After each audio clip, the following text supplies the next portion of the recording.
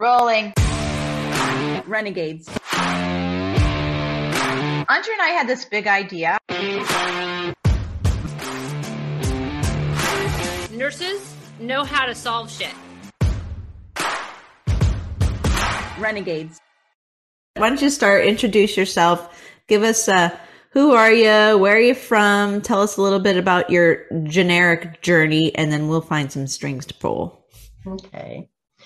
Well, I'm a mature nurse of 42 years and didn't go to nursing school until after I had been married and had 4 children. So I started in nursing school when my twins were in kindergarten, and it was hard work. And of course, I didn't just do the school part. I held a part-time job at the hospital in the physician's medical office. So I was working, having children, and very busy. My original type of thinking came from the fact that a long time ago, I moved to Washington, D.C. with my husband when we had 1 child and went to work for the FBI there. And as a clerical person in the FBI, you got to see a lot of information that was amazing. And a lot of things that amazed me were looking at evidence related to different types of crime, to include violent crimes and blood splattering and all kinds of things to do with evidence. And that sort of really intrigued me a long time ago, to be someone who likes to investigate, not just look at the surface of what you're seeing and determine what's underneath. I think the most important piece of evidence I ever looked at while I was working there was Sirhan Sirhan's diary. He's the man who killed Robert F. Kennedy. And so part of the evidence procedural thing is you came to the desk with the evidence, and we logged it in and took it back to the people that were going to handle the evidence. So it was fascinating work. And once I finished having 4 children, I decided to go back to school and become a nurse.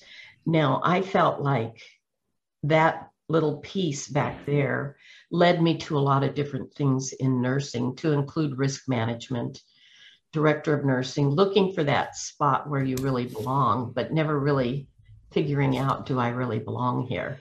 Because my personality is such that when I determine that I've got it sort of covered, let's put it that way, you go into a new position in nursing and there's so many to pick from, it's awesome.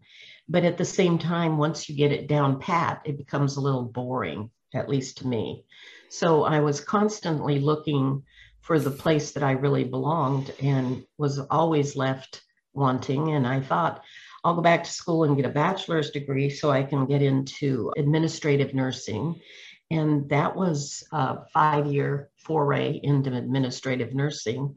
And it was good, but at the same time, I also realized that the bottom line is always going to be the money and the budget. And the safety of patients and the safety of the staff would always be at risk unless you had somebody buying into the safety issues that are taking place even to this day in hospitals. So when I left that position, I was leaving a job for the first time where I didn't have another job to go to. I just made the decision. I was done. I was going to start a business of my own. This was back in 92, I think. And so I looked around for a way to start a business and use my risk management, and found legal nursing as a means to make a living and utilize my background in risk management. So I started a business back then that I sold after 26 years of having that business to my son, actually. And many of the nurses that worked with me all those years are still with that business. And it's exciting to be able to look back and see that what you developed and what you established is still going forward, because that doesn't happen all the time, especially with downturns in the economy. And we certainly had our share of that at times. But that particular business led me to discover that I thrive on figuring out solutions that are not apparent. And when you're looking at records for what we call the red flag or the needle in the haystack that's not apparent, I found that I had a gift to do that. And it was something that I could teach others, but they also had to have an innate desire to look for things that they would not normally look for. I even developed a test to determine if nurses could do legal nursing. And if they got in the weeds with that test, what it told me is they were not focusing on what's the missing ingredient and why are they not questioning. I actually said to one of you that we should call this question everything. Because when you question everything, you're not going to leave something unturned where you miss it if you just look at every detail. So I guess I'm a detailed maniac of sorts, but I would find details that doctors who were reviewing cases would miss because they were too broad, looking at it too broadly. And I would be looking at it from the standpoint of, were they over the overload on fluids, for example. And in a seriously ill cardiac patient, that can be life or death when you have an overload of fluids. But when a doctor would look at a case like that, sometimes they were just looking at the intake and output. They were seeing, oh, this was in and that was out, but never giving consideration to the fact that it was too much fluid and that they were getting into trouble. And they did end in trouble, which ended on my desk as a legal nurse. So that's my story of starting with the legal nurse part. Now, way back in probably 2016, seems like a long time ago, I started helping patients in hospitals when they were not getting the kind of care or treatment that I felt they deserved.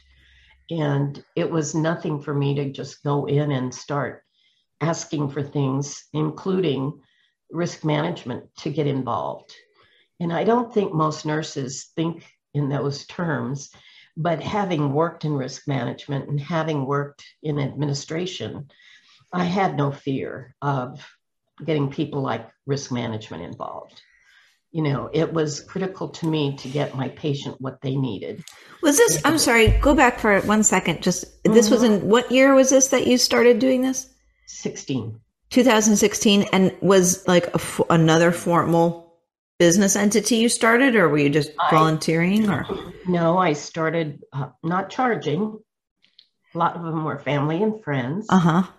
And then what I discovered is I really enjoyed that. And then I did go and attend the university in Tucson, Karen Marcineau's group. Yep.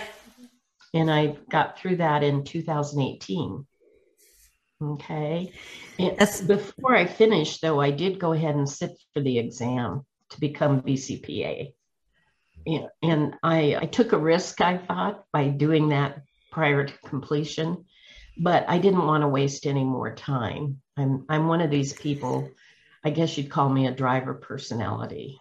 I don't have time to waste. So if I see something that I think I can do, I'll just charge ahead and do it for the most part. Can I really quickly take you, because you were talking about how you'd gotten involved in patient advocacy and how you brought in risk management. And I'm a little bit curious for you to talk about that as you continue with, where you are today, just because I think it's important, especially for any nurse advocates listening to this, because my ears are kind of like, oh, wait, say more about that. Right. Well, what you have to do is overcome the fear of asking. Many times I think nurses refrain from what I call stepping on toes, so to speak, or speaking on behalf of your patient in a way that indicates that they're not getting what they need. They may try to go about that a different way, but sometimes I find just stating what I believe to be the truth. A good example was recently with a COVID patient hospitalized. He was a Filipino gentleman, and the first thing that came to my mind, he'd already been in the hospital over 40 days when I got involved with him. And the first thing that came to my mind, has anybody drawn a vitamin D level on this man? And as it turns out, nobody had drawn a vitamin D level, which his vitamin D level was 16, which is in the tank. How could he have ever fought off COVID? Now, this particular doctor that I asked to draw the level was an infectious disease. And when she realized, I was there because he had the COVID and he was already on high flow, I think 40 at the time when I got involved. He's now getting ready to discharge this week, finally. He's going to have some long hauler kind of problems, but a lot could have been possibly prevented had he not been in the tank with his vitamin D. Did she recognize that? No, she said this has nothing to do with COVID. Yeah. So, and I just have these ways of rephrasing things. I said to her, if this was your patient and he didn't have COVID and he has a vitamin D level of 16, would you treat that? And she said, well, of course. And so she marched out and wrote an order that was just unexcusable, really, in the big scheme of things. She wrote him an order for 1,000 IUs of vitamin D. That's like nothing. You might as well just not write the order. Might as well go out and lick your driveway. Right. But she already had the little resentment that she picked up that I felt vitamin D was playing a role in his outcome, just in the way that I might have stated something to her. But, the fact that she agreed to at least try to treat him was helpful. Mm-hmm. Now, other things took place in that case that helped him a lot. But I hesitate to go into it because, as nurses, we have to adhere to our own license and our standards of practice. And I cannot tell families what to do when their loved ones are in the hospital. And I'm not going to tell them to do it or not do it. But the family got involved. Let's just put it that way. So how do you handle that? Do you just educate? Do you just educate Actually, and let them make their own decisions? I put that family in touch with a nurse practitioner here who helps me with COVID treatment. And then he's the one who told them, what he would suggest if he was able to treat this patient. And there's where I left it. And it actually has worked out very nicely for the man. Unfortunately, he's one of the very few that I think it's worked out well for when you're that sick with COVID. When you say go to risk management back, what is that? Because I don't, I know I've been around risk management, right? In the hospitals, all nurses have. We're at least exposed to it, even if we don't work in it. What does that mean for you as an advocate to go to risk management? Like that, you said that was one of the things.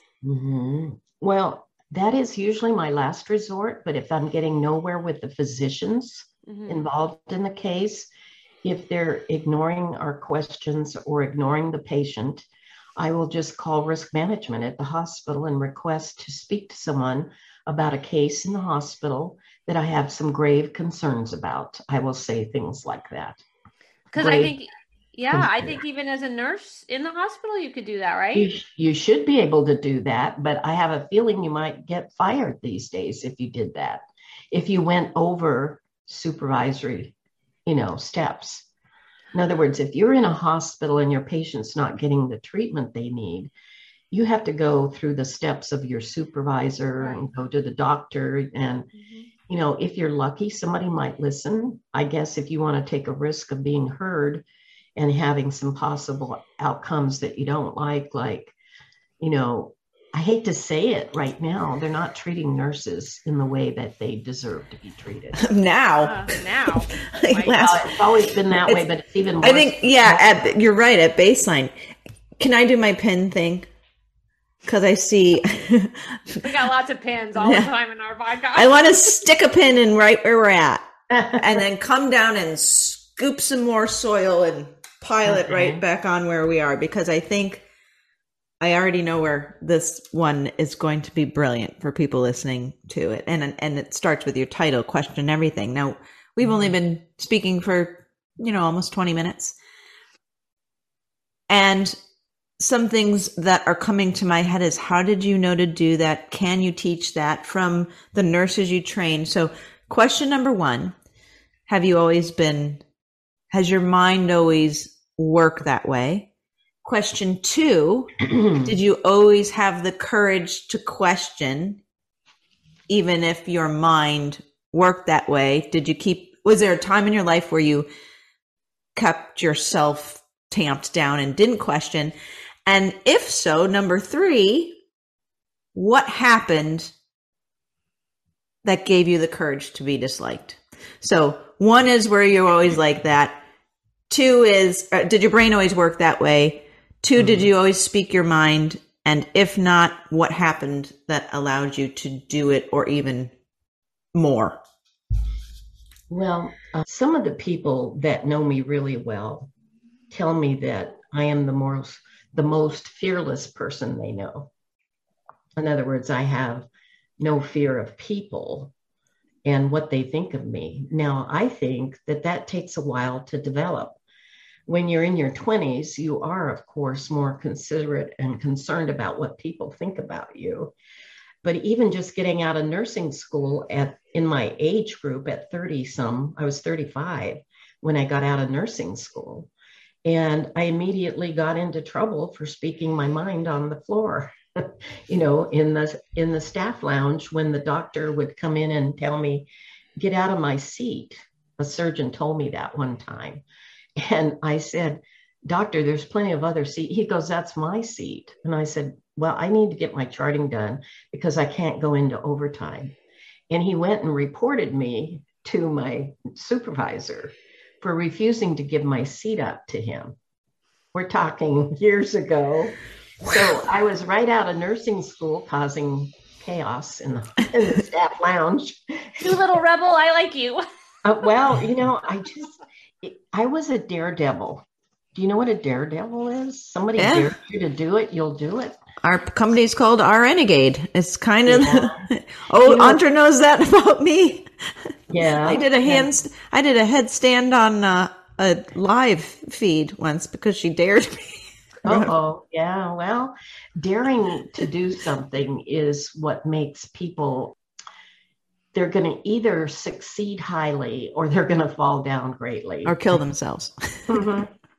But in my case, it has always worked to my benefit to approach everything in a fearless way. Because when I started a business, I had no idea how to sell anything, for example, much less my services. So I had to go out and put myself in a position where I'd never been and talk to people about what I had to sell as a nurse. But going back to the hospital setting, I recall one patient where I held back because the doctor had screamed at me when I called him. And it was a patient who'd had a TURP, really simple procedure. But when I was getting ready to leave my shift, he had run down the hallway, pulled out his catheter. He was confused. And so I got him back to bed, called the doctor, and I said, he needs to be seen right away. He's confused and he maybe threw a clot or something. And as it turns out, that's exactly what happened. And the doctor did not want to come into the hospital at 1 a.m, which is about what time it was. So he said, well, I'm going to call ER and tell him to get up there and check him out. And he never did. He probably rolled over, went back to sleep, and the next day the guy had stroked. And I remember not feeling that I had advocated hard enough or long enough. Or even I turned it over to the supervisor, the nursing supervisor, when I left, which is how you follow protocol, in that setting. But I blamed myself for that, man. And after that, I never held back. That was what I was getting at. So the seed was always there. Mm-hmm. The seed got planted in my very first year out of nursing school. And one more follow-up. Is it that you don't feel fear or that you don't care? No, I would say to you, by the time you're 60, you don't care anymore.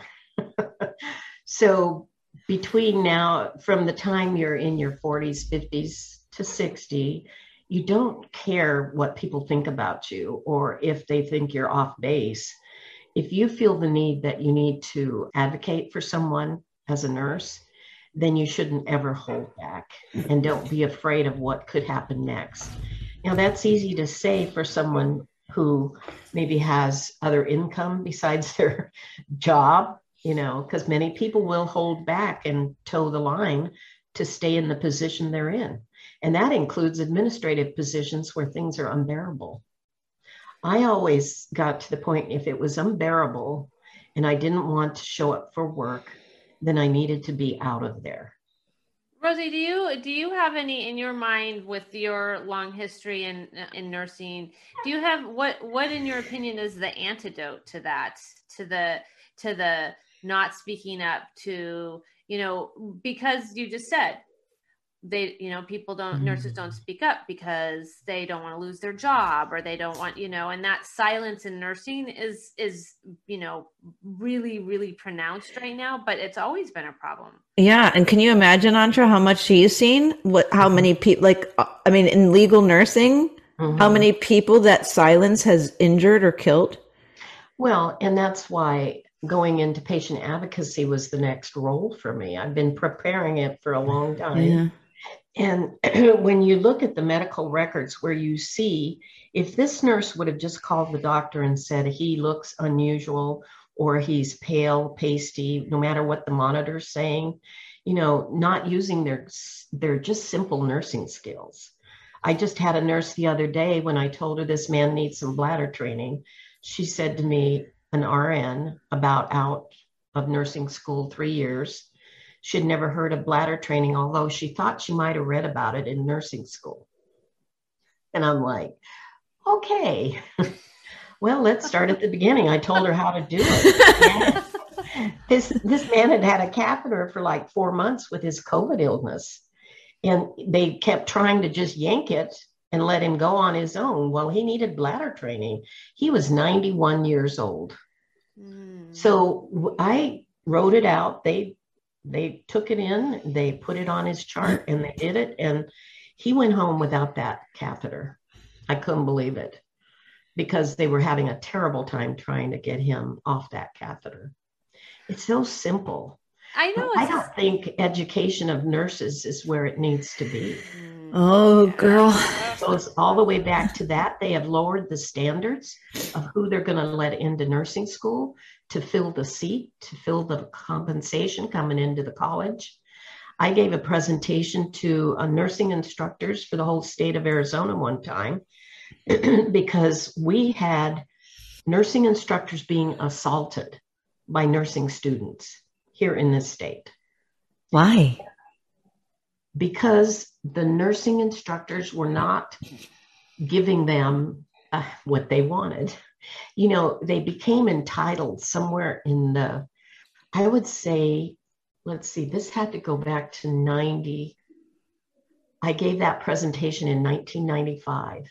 Do you know that the next year, 2 nursing instructors at the University of Arizona were killed by a nursing student because that he was being failed. And the bottom line was, they were not running drug screens back then.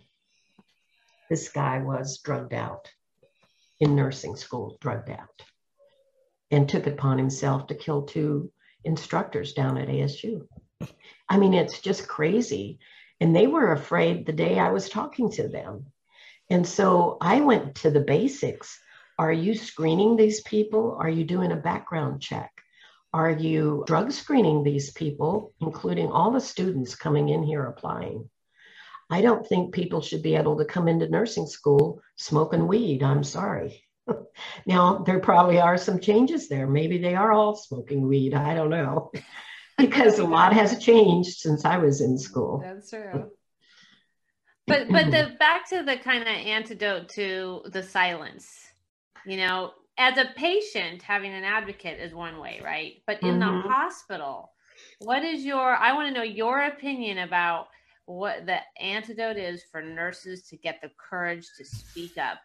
Yeah. Or is there anything you've seen that has worked? Yeah. I mean, it seems like maybe some it seems to me, because I have a story like you said, I felt like it was my fault, like I could have prevented that if I had been louder. And I have a number of those. But with your vast experience and seeing what goes wrong, have you ever seen lots of those stories? I'm just throwing spaghetti against the wall because I really want to know what Andra's asking too. Like, do you think when people are flooded with, maybe they don't have their personal experience like you did, but they're flooded with things that went wrong because nurses didn't speak up, and having that nugget of, ooh, this is one of those things I heard about? Or is there anything that you've seen that has brought a nurse from silence to courage? Well, even when I've been with nurses, with patients, many times they'll confide in me that the upper echelon people are not listening to them. And I've encouraged them to go all the way to the top, no matter what the outcome. But of course, it always goes back to how badly they need their job, their position.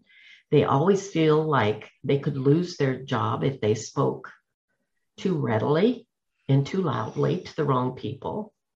And I hate to say it, it's still out there. And I don't know, I can't answer you that in a way. That's okay. Yeah, that's okay. I was just curious. I wish there was a solution. Yeah, screening nurses better. Maybe that should be part of the personality test. I wish these nurses, when they're in nursing school, would have a course on how does a medical malpractice case come to be, and how can you find yourself sitting on a stand in a courtroom testifying on behalf of how you provided care to this patient, or how you failed to provide care, or failed to notify the right people that the patient was in trouble. Well, let's give that course right now. Professor Rosie. Well, that's one way to get their attention, is to for build sure. in a little bit of fear about being involved in a case like that. Oh, can you imagine, Rosie, like in an operating room suite when an instrument gets left in a patient? Let me tell you how scary it is to hear about that. Like, Right. I can't even imagine sitting in a courtroom testifying, right? Like, that's scary business. Yeah. And I was always so I was kind of on edge about that at my job, because it was such a terrible outcome for the patient. Well, and you can always tell when a nurse is concerned about the care, because their charting will change somewhat. It will look like they're trying to cover their trail. In other words, all the steps they've taken to notify, or, just to do the right thing with the patient. You'll see it in the charting sometimes right away. Now, that does not mean in a courtroom any of that's going to stand, but it definitely does help them if their charting is in better shape. That's interesting. And of course, that's why we have electronic charting now.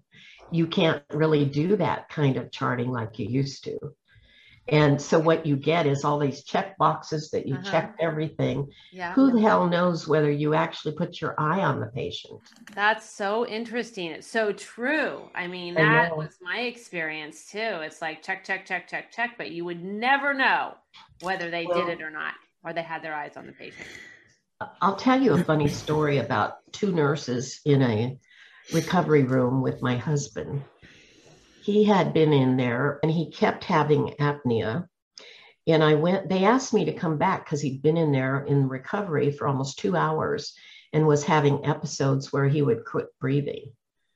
So I go back there and I sit down. They let me in because they courtesy-wise knew I was a nurse. And so I just built a relationship with them. And the next time he was having pain, I noticed they were giving him fentanyl. And so I watched what happened. Within a few seconds, he would go into an apneic episode. So I thought, why are they using fentanyl for this pain when I think it probably could be managed by something less? I don't know. It just was an instinct thing. So they did it a second time and he had another episode. And I said to them right away, I think it's the fentanyl. And the one nurse looked at the other nurse and she put her hand up like this and said, I think respiratory said that. And I'm like, oh, respiratory's already figured this out. And we laughed about it. But it was no laughing matter to watch your husband stop breathing. I could tell you that. But they stopped the fentanyl. They started using, I don't know what it was. Was it, I don't know. It was much less strength-wise. Might have been Demerol, but I doubt it because they're not using much Demerol anymore. But it was a lesser pain, and he stopped going into those apneic episodes. Now, he'd been doing that for an hour when they let me come back. Now, I don't know if they let me come back because they thought he was going to maybe die, code, let me see him. And I have no idea why they did that. But, you know, after it was over, they both asked me questions about why I would question that drug. And I said, well, it's a dangerous drug. And he has sleep apnea to begin with. You know, to me, you don't give something like that to someone with sleep apnea to begin with. So they understood right away that, you know, somebody helped save their butt that day. Maybe, I don't know whether they understood it at the level that they should have. But I had plenty of cases that looked like that, where someone would not listen or would just deny that it's happening. And then they code them and something else goes wrong. And before you know it, you have a legal case. It's just the way it was. Well, I mean, those are the critical thinking skills, right? That we hear and learn about in school, and we talk about it in nursing ad nauseum. And yet you just said it happened. Those are the cases that go, you know, to court. Those are like, and that's, you know, just one example, right? A nurse who was like, well, why did you think it was the fentanyl? Well, where are your critical nursing skills? Well, right? Yeah, it's easier for me to come on the outside in and look at it than for them who's been involved with it for an hour or so already. So, but it was still a problem, right? Like, it is a problem. It was still, he's not breathing. He's having not everybody. I don't think everybody can think critically. No, it's not even thinking. It comes from the body. When you were talking about that, I remember being in ICU and nothing was different on the, actually, I just had this experience with a patient recently. We'll just say a patient who had a heart bypass. You were talking in the very beginning about the fluid overload. Right. Well, is a mild heart failure, but just had a quadruple bypass, a valve repair, a valve replacement, and the 2 days in the ICU still on a pressor. Extubated, you know, on room air, but still on a pressor. Couldn't get him off the pressor. And they kept giving fluid and albumin, and then I saw the patient later in the afternoon or the early evening, and now there's 2 liters of oxygen on, and the CVP's gone from 10 to 18, and there's agitation and there's sadness, and it's like, this person's drowning. Like, this is fluid overload, you know, and nothing's being done. And so I started asking questions like, what's the H&H? I didn't, you know, I figured they would have transfused if it was low, and it was 8. And I'm like, why hasn't this person gotten any blood? Well, because our policy doesn't, you know, our protocol says, only transfuse if they're less than 8. I said, or symptomatic.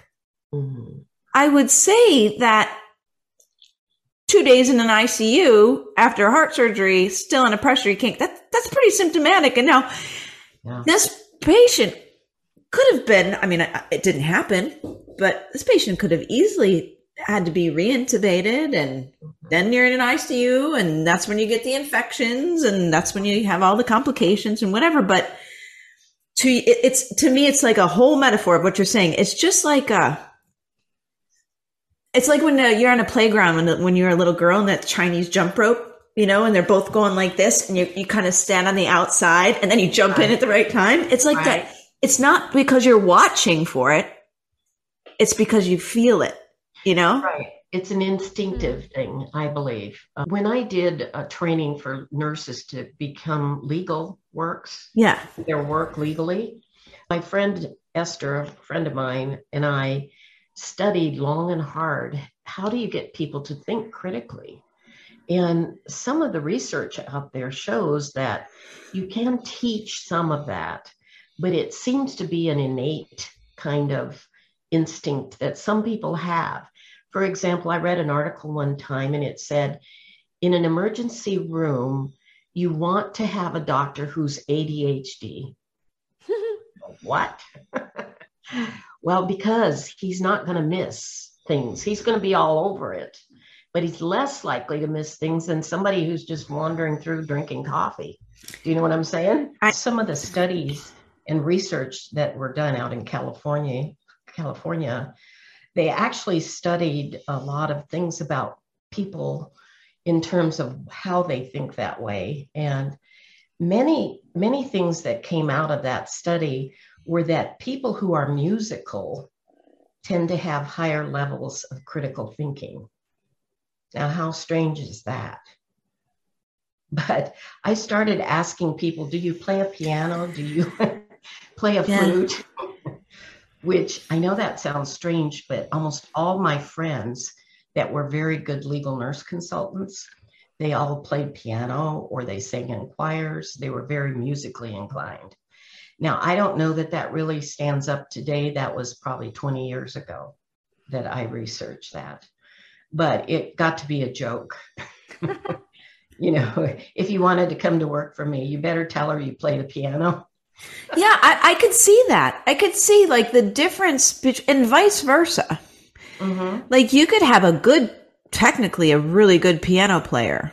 Right. But you don't feel it. You know, like they've memorized, they can play, you know, by ear or maybe not even. Maybe they've just memorized a thing and they know where their hands go and they know when to speed it up and slow it down and all that. But then there's a piano player that might not even be as technically good, but you could, it's like the difference between Pavarotti and Carrera. Right. I don't know if you know, like two opera of the three tenors, right? Pavarotti was charming in his voice and it's just, but he felt, you could feel it. Carrera was like spot on, pointy. So technical. Yeah. So I think it's because you're feeling your way through the situation, something feels, and then you use your critical thinking to pull that string or follow that line. Like the feeling, the intuition, the instinct comes first. And then the critical thinking. That's an interesting kind of way to frame roles in nursing, if you think about it, because there are some roles in nursing that would require the Carrera, is that his name? The technical piece. You know, the real technical piece. That I would suck at. And then, because I think, we all have the ability to be intuitive, but to the point of this conversation, but the people who can kind of feel it and they recognize it, why are we giving this, patient, this apneic patient fentanyl? Like, it's sort of an innovative way to, talk about nursing roles when we have nurses in nursing school, because not everybody's going to be the feeling, obviously, right? We're not all the instinctual. I was very good in the OR, but it's very technical. It's very multitask, be able to fix 5 things at once. Like there's not, Andra, that's freaking brilliant. We need to create the 3 of us. We should, the 3 tenors. We should, that would be such a, like you take a test, like Rosie's test, or a test is developed and you can't force anyone into a certain nursing specialty, but you could certainly go, these are your attributes. These are where you would do best, Shine. There isn't anything like that. The thing about nursing is there's such a broad field to pick from. And when I came out of nursing school, having had 4 children, I decided I would never work with children. I have my own. I don't need all that. Me too, Rosie. Me too. Yeah. And yet, guess where I ended up? The director of nursing for a children's psychiatric hospital. Wow. And did I want to be there? Well, the opportunity presented itself. I knew the CEO, and he came to me personally and asked me if I would help him build the hospital further. It was a nonprofit at the time. So I stepped up to the plate and did something I said I would never do. What did you think about that? What's that? What did you think about that role? Well, that role was amazing because at one point the CEO stepped down and I was acting CEO of this hospital, doing things that I never dreamed I would be doing as a nurse, looking at budgets and contracts and helping with all of that goes into running a hospital. So it actually gave me a better business sense of nursing and healthcare that I hadn't expected. So I believe that everywhere you've ever been was the gift that took you to the next level of where you're going. Yeah. Yeah, it's like that Rascal Flatts song, God Bless a Broken Road. This is true. You're so good. That's hilarious. All right, Rosie, can we, I don't want, because I could talk to you. I feel like we haven't even scratched the surface of the stuff that Rosie's such a good want to pull out. I know that, but the stuff that she has, her experience.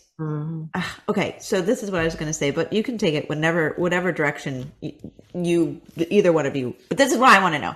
So because you told us your background, and then we stuck a pin in this and went back and ended up talking about the fear that keeps us silent and creates medical error and death. I mean, really, because people and how you've personally, because of what you did with legal nursing and risk management, that you saw that you've seen it from so many different angles. So we kind of addressed the fear piece, and then we kind of addressed the intuition and personality piece. Are there, like, if you could do a course, you talked about maybe it's just like, I think people should do in nursing school, there should be a course. What would that look like? Or how would you build out that course? Can you tell I'm trying to formulate a freaking question? Well, how would you build out that course? Or what do you think are some of the most important things that nurses should know that is not reinforced and not driven home about charting, what they pay attention to? What are some of the things, the egregious things? Like, there's so many, like you could talk about so many, I know. What are some like highlights or some really important things? Like, if you had a soapbox to tell the whole world of nurses, that you would tell them? Good question. I think for me, if I was going to teach some sort of course that would help nurses be able to protect their patients at the highest level possible, is that I would do courses that involve case studies of medical malpractice cases. I want to take that one. Unless you actually walk through the case and you can finally see, looking back, where they failed to do due diligence and follow standards of care, that it's hard for them to just sit down and be told, oh, from a standpoint of preventing malpractice, you just need to document what you did for the patient, who you notified, whatever you did. That's not enough. That's not enough. They have to become that patient's advocate, no matter what, even if they're having to go against their own hospital that they work for. That's the bottom line. Well, isn't that so interesting? I mean, I think from what I can see kind of online, there are some universities that have some advocacy programs. I don't know specifically offhand if those are embedded into nursing school, but I never got that stuff, No. and we are, I mean, that is the role of a nurse, is to be a patient's advocate. It doesn't matter where you are in nursing, if you're in the ER or the OR, at the in their home as a home health care nurse. So that's so, like, to me, that seems very innovative. Like, why are we not having these courses and conversations in nursing school? Like, why don't they do a semester of that instead of care plans, right? Right. Ditch the care plan. See ya. I mean, we've all been through Karen Merceau's, our inpatient advocacy course, and that's how we learned best to be advocates. Through case studies. Here's a person, I mean, she's had some doozies that are so good to teach with, people who are left for, vegetable, never going to recover. And then they're 6 months later taking cruises, because what was taught via the case study. Well, in the same way, what you're suggesting is brilliant. Like, it's a great way to teach critical thinking, Carrera or Pavarotti, but it's a great way to jog the memory, like what went wrong here. And then you when you see it again, Mhm. you pick it up. And even in nursing school, if you look around at your class of your peers, you can actually, if you have an intuitive sense about people, you can actually pick out the nurses in that room that you wouldn't have a problem with taking care of you. Now, I can remember that we had one nurse who was straight A's, 100% through nursing school. But when she came into a room, the confusion that took place was always beyond belief. In other words, she had no instinctive ability to care for the patient. She had all this knowledge, straight A through school, but she couldn't seem to apply it. So how do you get someone like that? She ends up, in my opinion, in administration without being able to apply all of the things that she could have applied, because she won't make it out on the floors or in the recovery room or ER or any of those places. But that's okay, right? Like, yeah, and that's where she needs to be, apparently. and she would probably do a really good job in that role, because Probably. she does have the knowledge and she does have the, Mm-hmm. I mean, to me, you're getting into connecting with your patients. So as a leader in an administrative role, you kind of have to be able to connect with other people, but still, yeah, that's really interesting. Well, that's just my thought from a long time ago, that not everybody is cut out to do certain types of nursing jobs. Even though that's what they think they want to do, they come out and they spend a lot of years, some people like myself, trying to figure out where I fit in. What's my niche? And I figured out my niche was not in a hospital or a provider's office. My niche was best figuring out how people got injured so I could help do something about the injury, if nothing else, some compensation that helped them live a better life for the time being. And also going into patient advocacy, where I can make a difference, even though it's a battleground. Every day it's a battleground. I hate to say it. In what way? Fighting doctors. Like right now with all this COVID stuff, none of them want to treat. They certainly don't want to treat if it's a politically unthinkable thing. And you just have to figure out what to do next with people. I had a little lady that I admitted to the hospital, took her. Actually, I normally don't do this. She's not actually my client. She's a friend. And I took her to the ER and her oxygen level was 70 when I got her there. And she was denying that she had COVID. She said, I just have bronchitis.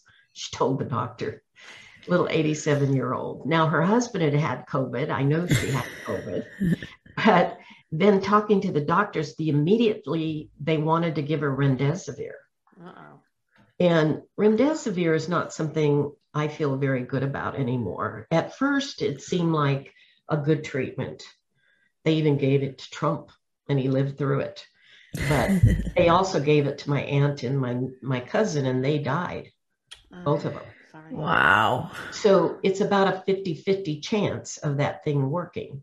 Now, on an 87-year-old, I would hesitate to say I wouldn't want it, but she had 3 doctors come in her room, and actually, to me, they were bullying her. 3 doctors come in and say, you need to take this drug. You need to make a decision now.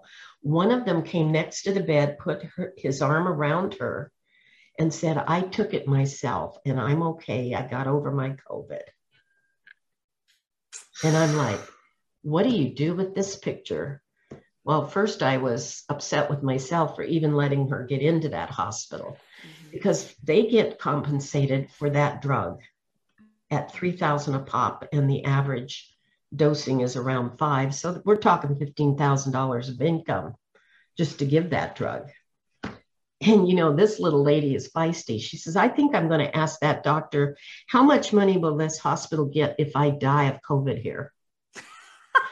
Oh my God. And I said, Hetty, I don't think that's a good way to approach it. I want to know the answer to that too.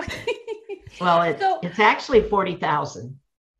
So the thing is that as nurses, like, in nursing school, I was taught, and I graduated in 96, prevention, right? Like, what are the things we can do as nurses to educate our patients about prevention so they don't go into the hospital to begin with? So now we're in this COVID situation, and there's all these early treatment protocols that the hospital is seemingly not using. So it puts you, as a nurse, you're stuck between a rock and a hard place, Rosie. Like, you go in there and you know that there's some early prevention, early stuff you can do. Vitamin D, right off the bat, which is just like easy, cheap, like, hello. And so that's frustrating. And it is a battlefield, because how can you as a nurse advocate for your patient and do some of these things that we're taught to do as nurses when we just get shut down?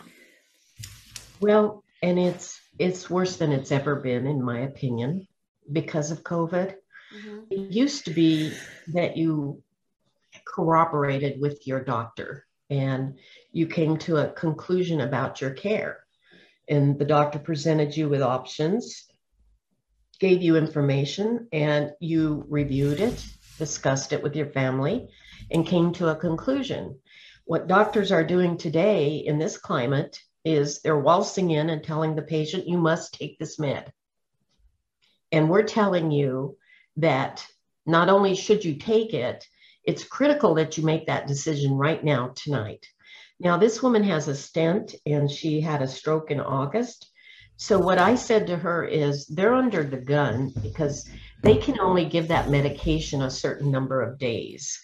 So the way we're handling it is, I've asked her, she's asked them, she wants a cardiologist to approve that medication for her, and she wants a lung doctor to approve it for her. She is not going to agree to that since she has a stent already, and she's got asthma and COPD. So that's where we're at today. The doctors have agreed they're going to bring in the specialists, but if they don't get it in her today, I don't think they can push her anymore. So it's going to see whether the specialist gets called in time or not. Do you feel like she's informed? No, I think what they're doing is, I hesitated to say, but there's a theory here in Arizona, and I believe that it's happening, especially to the elderly patient, where they're not seen as relevant to recovering from COVID. They're even withholding things like fluids, nutrition, and I've seen it. And I'd like to say that I've never seen such a thing in my life, but untrue. And I had a 91-year-old who came into the ER with COVID. He's fully vaccinated. And the doctor told him he was going to do monoclonal antibodies right away. So he thought he was going to get monoclonal antibodies. As it turns out, the next thing he knows, they're telling him, pack up, you're going to be admitted to the hospital. And he said, what about the monoclonal antibodies? And they said, well, the charge doctor, the house doctor in charge, is saying that you don't need them at your age. So he was sent upstairs, where he proceeded to spend 2.5 months in that hospital, bleeding and doing all kinds of weird things that they never figured out why. But the bottom line is, to withhold monoclonal antibodies from that guy prolonged his recovery. I didn't think he was going to make it. Well, I know you are still recovering from the Rona, and we've gone over an hour, but I would like one more pearl from you. Sure. Just one more thing. If you could, whatever comes to your mind with all your experience and what you've seen, that soapbox again, you already gave one, but what's another one? Like if you could give the whole nursing world your last lecture before you leave the world of all the things, like what would be something? To me, it would be, if everybody knew this. It's so simple. This is mine. Like something like this. Like, it's so simple. If everybody just knew to do this, it would prevent so much, or it would change everything. Or, is there something like that? Well, I think going back to what we talked about in terms of critical thinking, when you're faced with a patient and they have presenting symptoms that would fall into what you think is going on, I think I would tell people always hesitate to believe what you're seeing and try to figure out if it's actually believable. I don't know, that sounds really crazy, but it's almost like don't trust what you see, but check it further. Go that extra mile to check it out. Can you give an example, like an illustration? I've got too many. Okay, pick 5. No, I'm just kidding. Pick 5. Just one. Just a couple. I'll pick one. 75-year-old man with Lou Gehrig's disease goes in. His daughter tells him that he should go ahead and get a peg tube placed because he's starting to choke from the Lou Gehrig's disease. And while he does not want to be put on a ventilator, he does want to continue living at this point because he can still walk and talk and be with his family. So they go in to have the procedure done, a peg tube placement. What they failed to assess, getting him set up in the GI lab at the hospital, was that he had lost an additional 30 pounds, I believe, from the time he had been there before. And that's based on a review of the records post-incident. The thing that happens next is they give him the Demerol and Versed and take him in and do the peg tube placement. He comes out, and it was supposed to be just a simple procedure. And now his oxygen keeps dropping in the 70s. And they keep saying to the daughter, it's not him, it's the monitor. So we're going to change out the monitor. And he's supposed to be having conscious sedation, right? Well, conscious sedation, in my mind, is they're arousable. You can touch them, pinch them, talk to them. They're arousable. This daughter says not only was he not arousable, he was snoring. They had the oxygen, they had the nose leader for the oxygen in his mouth because his mouth was open, and he was not arousable. And the monitor kept going off in the 70s. So she calls for the doctor to come in and look at him. And he says, well, he has Lou Gehrig's disease. He's probably not going to make it because of how he's presenting right now. And you need to make a decision about whether or not he's a code arrest or full code or what. And this nurse who's looking at this patient also says, we can only do a full code arrest with him. And this woman asked, what is a procedure where you can rub his chest and try to get him to breathe till he can get over this conscious sedation? And that person did not know at all that there were 2 drugs that could have been used, Narcan and Romazicon. Romazicon reverses Versed, Narcan reverses the Demerol. Mm-hmm. They gave him 1 dose of Narcan and did not give him any Romazicon.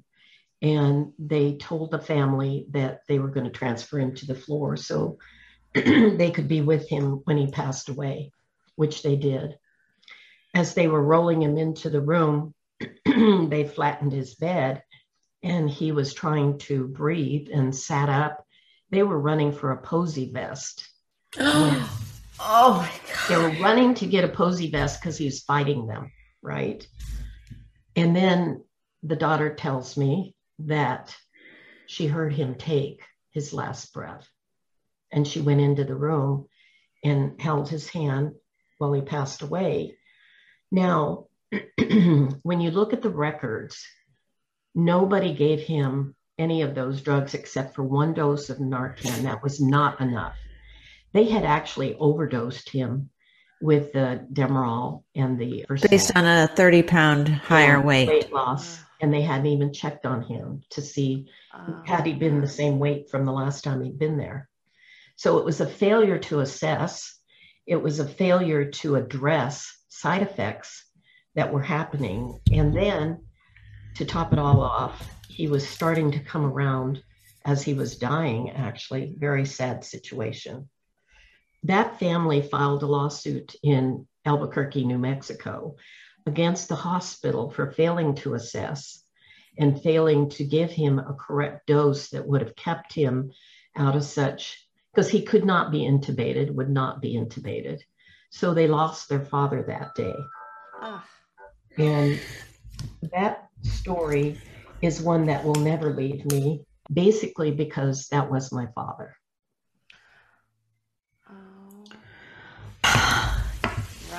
Rosie. Oh. And I did the entire workup of the case myself.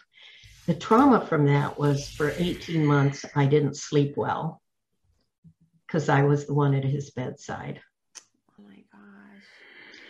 As it turns out, it gave me the courage to never hold back ever again. I did try to hold back. How old were you? How old was I? I was 58, approximately. Yeah, I have to think. It happened a long time ago. But I will tell you that the best thing that came out of that is there is nobody walking down the road or into a patient's room that I am not going to hold back and say what I think about the situation, because it can save lives. The other thing is, I had not worked in nursing floors. If I had known about the Romazicon, you can believe I would have been screaming that word up and down the hallways. And yeah, that was a teaching hospital. They had no one except for the little interns running around like chickens with their head cut off, not knowing what to do in a teaching hospital. I just want to say two things real quick for the people listening to this. Number one, she looks like she's 58, and she said that that was a long time ago. And number two, we didn't plan that. Like, that was, I'm like, I know. I learned and I'm shocked and I'm like, so sad it was you. And that was, I don't know, like brilliant storytelling and teaching and like. But here's the deal. That can happen to anybody. Yeah. That is something that can happen to anybody who doesn't know enough about nursing or what nursing should be doing. You know, they were wrong. Their monitor was correct. They switched it out once and it wouldn't correct itself. The only people they would let you talk to were the interns. And that's because in that hospital setting, the educators who were the professors of medicine there did not come to the bedside and treat. They just kept sending in the little interns and residents in and out of the room. You know, Rosie, what I think is so compelling, I mean, oh my gosh, but so to me, like what you're pointing to is that we need as nurses to teach patients and their families to demand the standard of care. You know, to demand, like even just the basic standard of care. And I am so intrigued by that idea that like, if we can get the public to sort of champion for nurses by demanding that care, then we're going to be able to give better care to our patients. Because like you said, you know, this was your father, right? And after that, you never, ever did not demand this, at the very least, the standard of care, right? But you know, we're nurses, like, don't we already know that? Don't we, you know? Well, and come to find out, they could have done a sternal rub.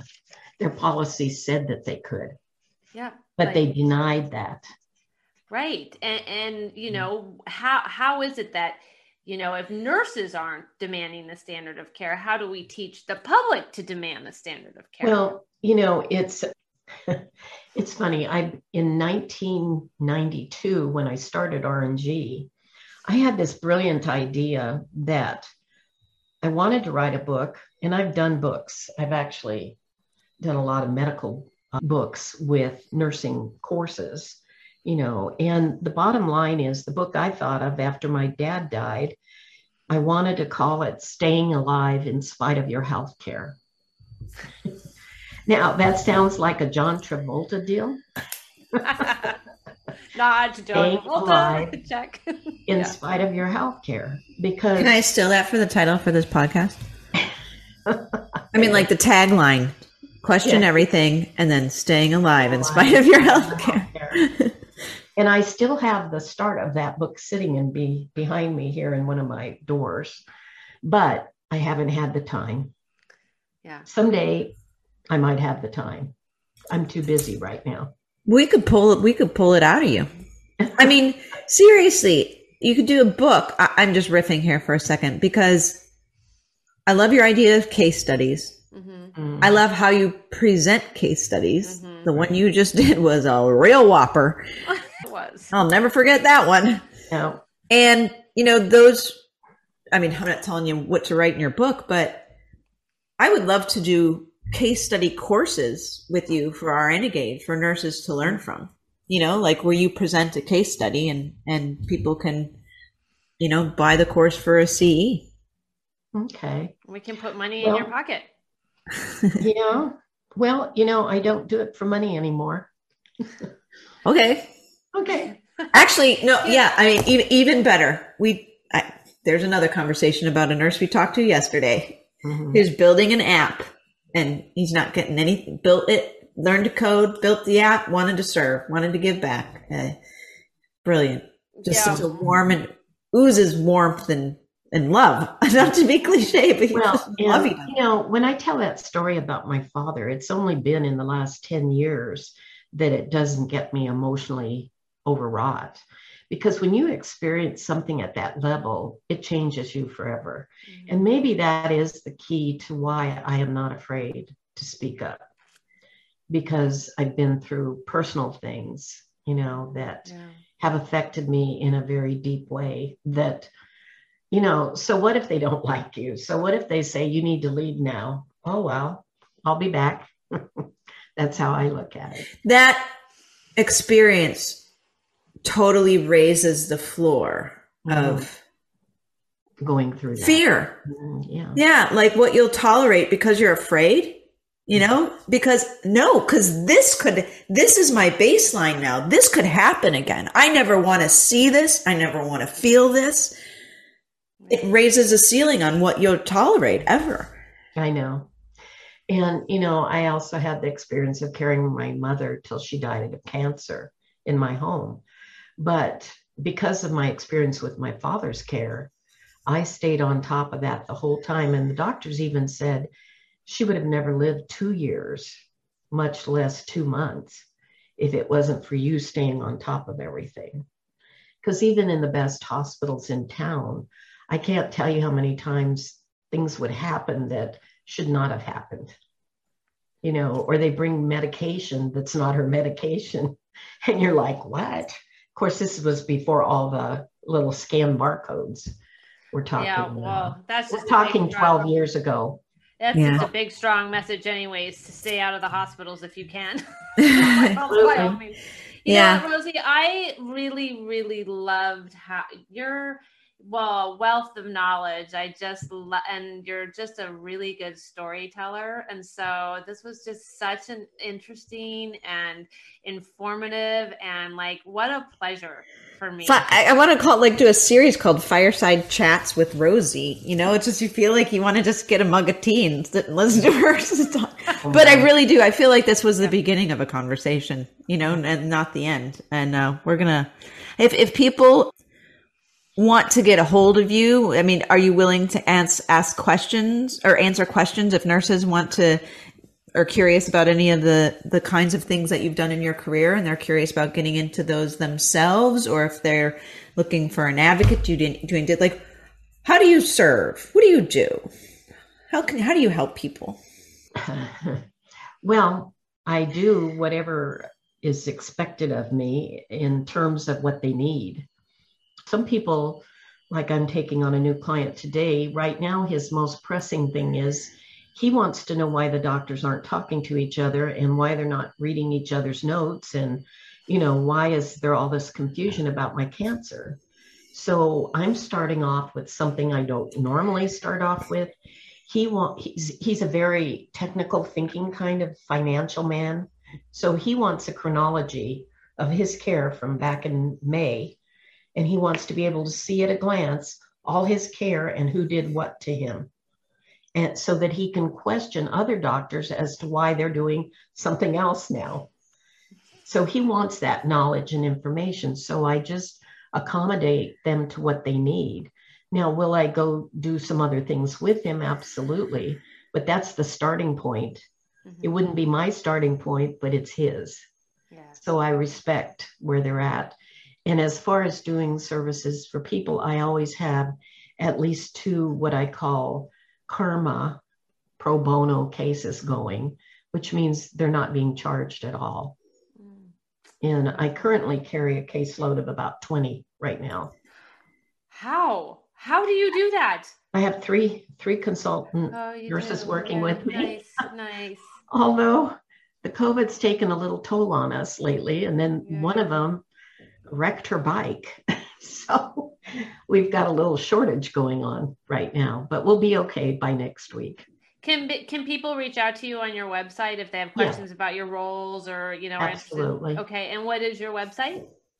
It is, well, you just can type this, healthcarewithoutthehassle.com.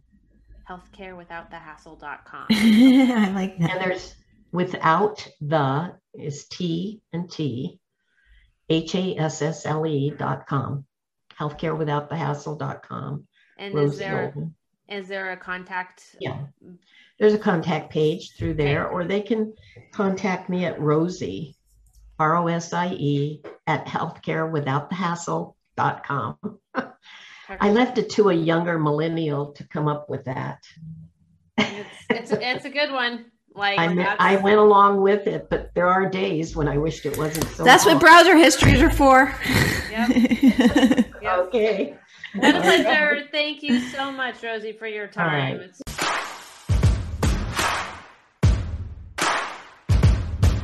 Renegades.